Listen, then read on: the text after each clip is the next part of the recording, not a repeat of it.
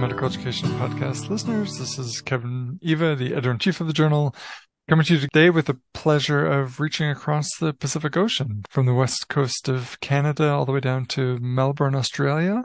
The voice you'll hear momentarily belongs to Tim Clement, who's a lecturer in work-integrated learning in the Department of Medical Education at the University of Melbourne. And I've asked to speak to him about a paper that he and his co-authors have coming out in the April 2023 issue of Medical Education entitled Noticing in Health Professions Education, Time to Pay Attention? ? Tim, welcome. Good morning. And thanks for making the time to talk with me. Yeah, lovely to be here and to be able to talk to you, Kevin. Thank you.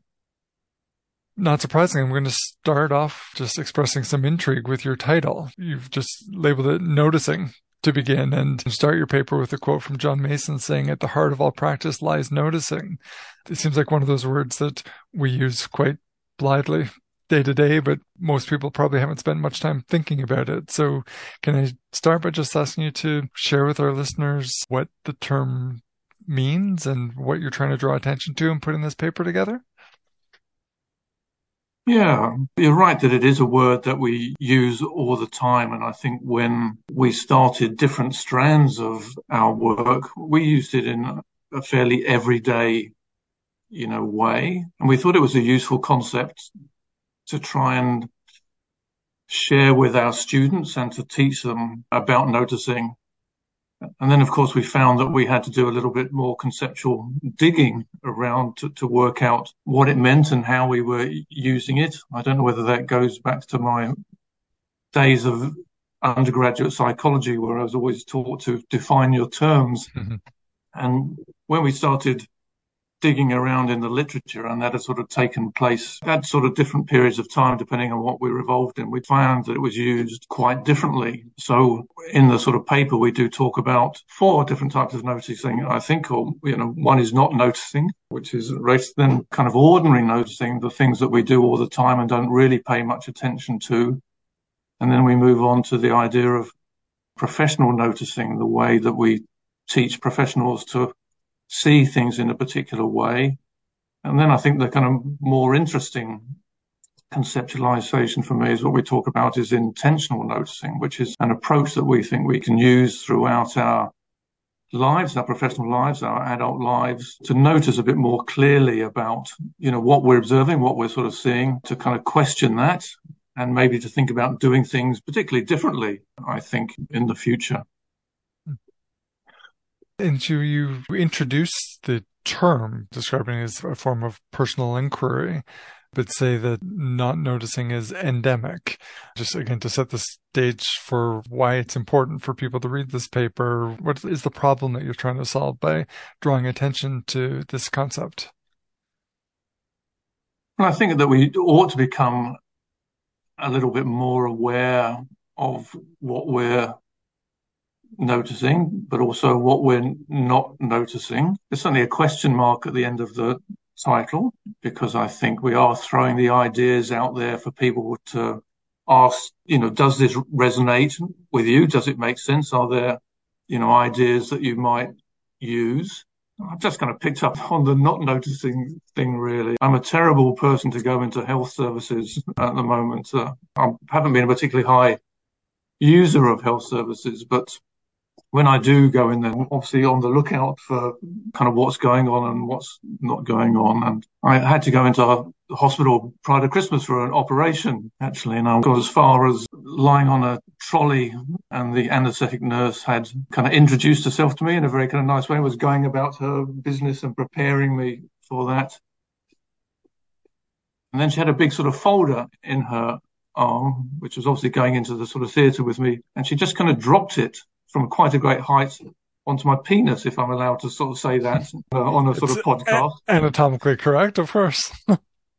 And I just think that she was completely unaware of what she had done. And it actually made me start into it. It was a minor thing, but obviously I noticed that. And I don't think it would have been some practice that she would have been particularly happy with. And that was followed actually by one of her sort of colleagues came over to the trolley who was just going off shift, and they spent the next 2 or 3 minutes talking to one another about when they would see each other next, as if I was completely invisible. Mm. So, and I do kind of see those things all the time. And I thought it was a kind of good example just for both of those people, that if they were a little bit more cognizant of how they were behaving, they would probably think that neither of those two behaviors, and they're quite minor, I think, would be how they would want to behave with a patient. But it does provide a really nice example of noticing as a concept, not simply being about, are you picking up the signs and symptoms that a patient might present with that might help you decide on diagnosis or treatment or otherwise. But when put that way, noticing really does seem like it factors into the full scope of what it means to be a healthcare provider and the interactions and bedside manner that go along with that. Sure, and I suppose some of the literature we talk about in the paper is some of those things have, people claim that they have slipped and gotten worse over the period of time for various, maybe contested reasons. Mm. So when you set out to try to wrap your heads around what this concept entailed, and as you said, tried to offer some thoughts to the community about how we might think more deliberately about the concept of noticing, you found John Mason's treatise, as I quoted at the beginning, The Discipline of Noticing. Where does that come from, or what other disciplines are treating noticing as a subject of study in its own right? The work that I originally read was not John Mason's. That was a book that I went back to when I was digging a little bit more deeply. But I was particularly influenced.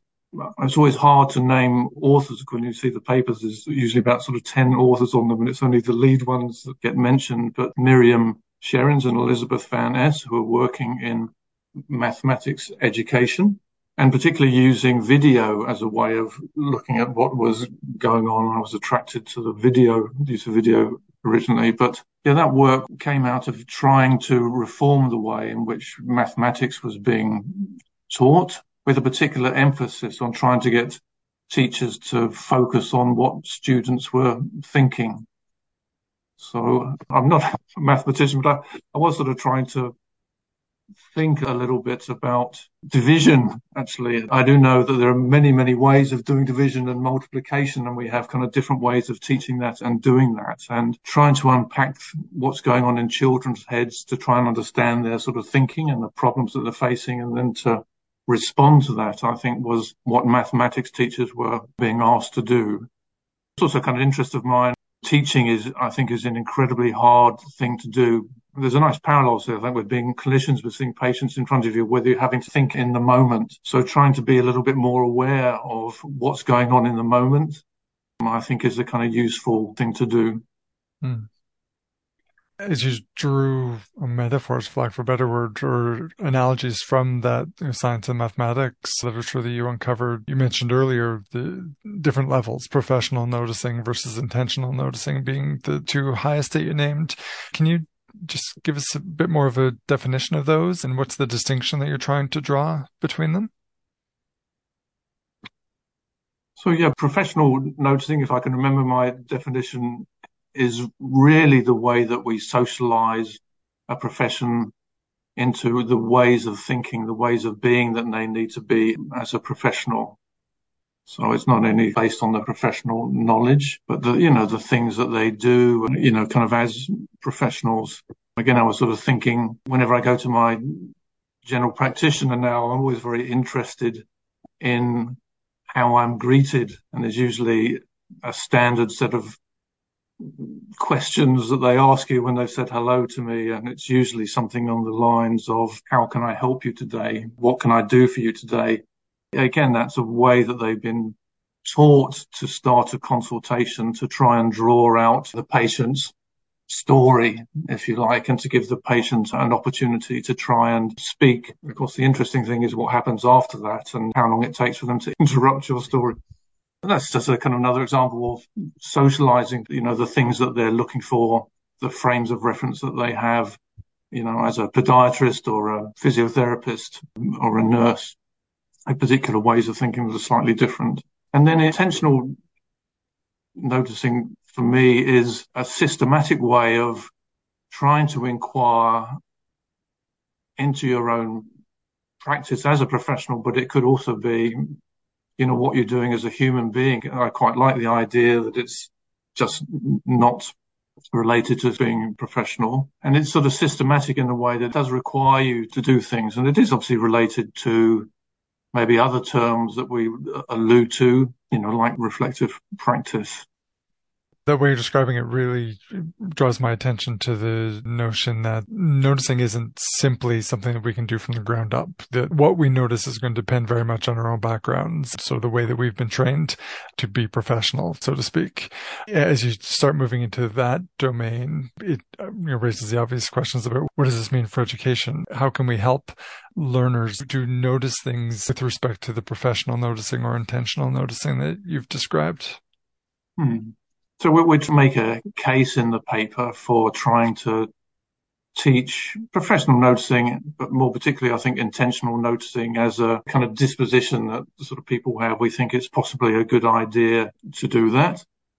And that probably reflects, I think, a little bit more of a sort of trend in education, particularly maybe at our university, to try and teach health profession students to think about thinking about what they're doing. So I think in the past, maybe we've taught people about the things that they need to notice as a health professional rather than teaching them to think about how they're noticing and what they're noticing. And we kind of allude to the new model that we put together for students from medicine, nursing and physiotherapy, just to kind of trial those ideas out with them to see whether they think it's useful for them and to try and see whether it actually does increase their ability to kind of notice things.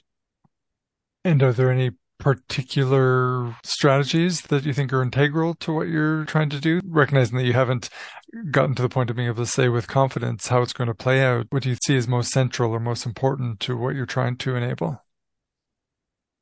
Yeah, so we're just about to have a look at the data for that to see what it tells us. I mean, obviously, people need those kind of definitions of different noticing. They need the sort of concepts to think with, if you like, thinking that maybe reflects where I come from and my colleagues come from. Kind of work integrated learning is also thinking about the relationship between what's taught in the classroom and what they go and do on practice to try and make the links between those sort of two things. So there is an online module, but fundamentally what they are having to do is to take those ideas and to see whether they can make use of them on their clinical placements. And so that particular model is in the context of interprofessional collaborative practice. That's a kind of vehicle, I suppose, for teaching that and teaching notice. So both those things are being taught. But obviously it is about looking at those ideas in workplace-based settings to be kind of aware of interprofessional collaborative practice, but also to try and learn about the process of noticing while they're doing that. So those kind of two goals happening in parallel.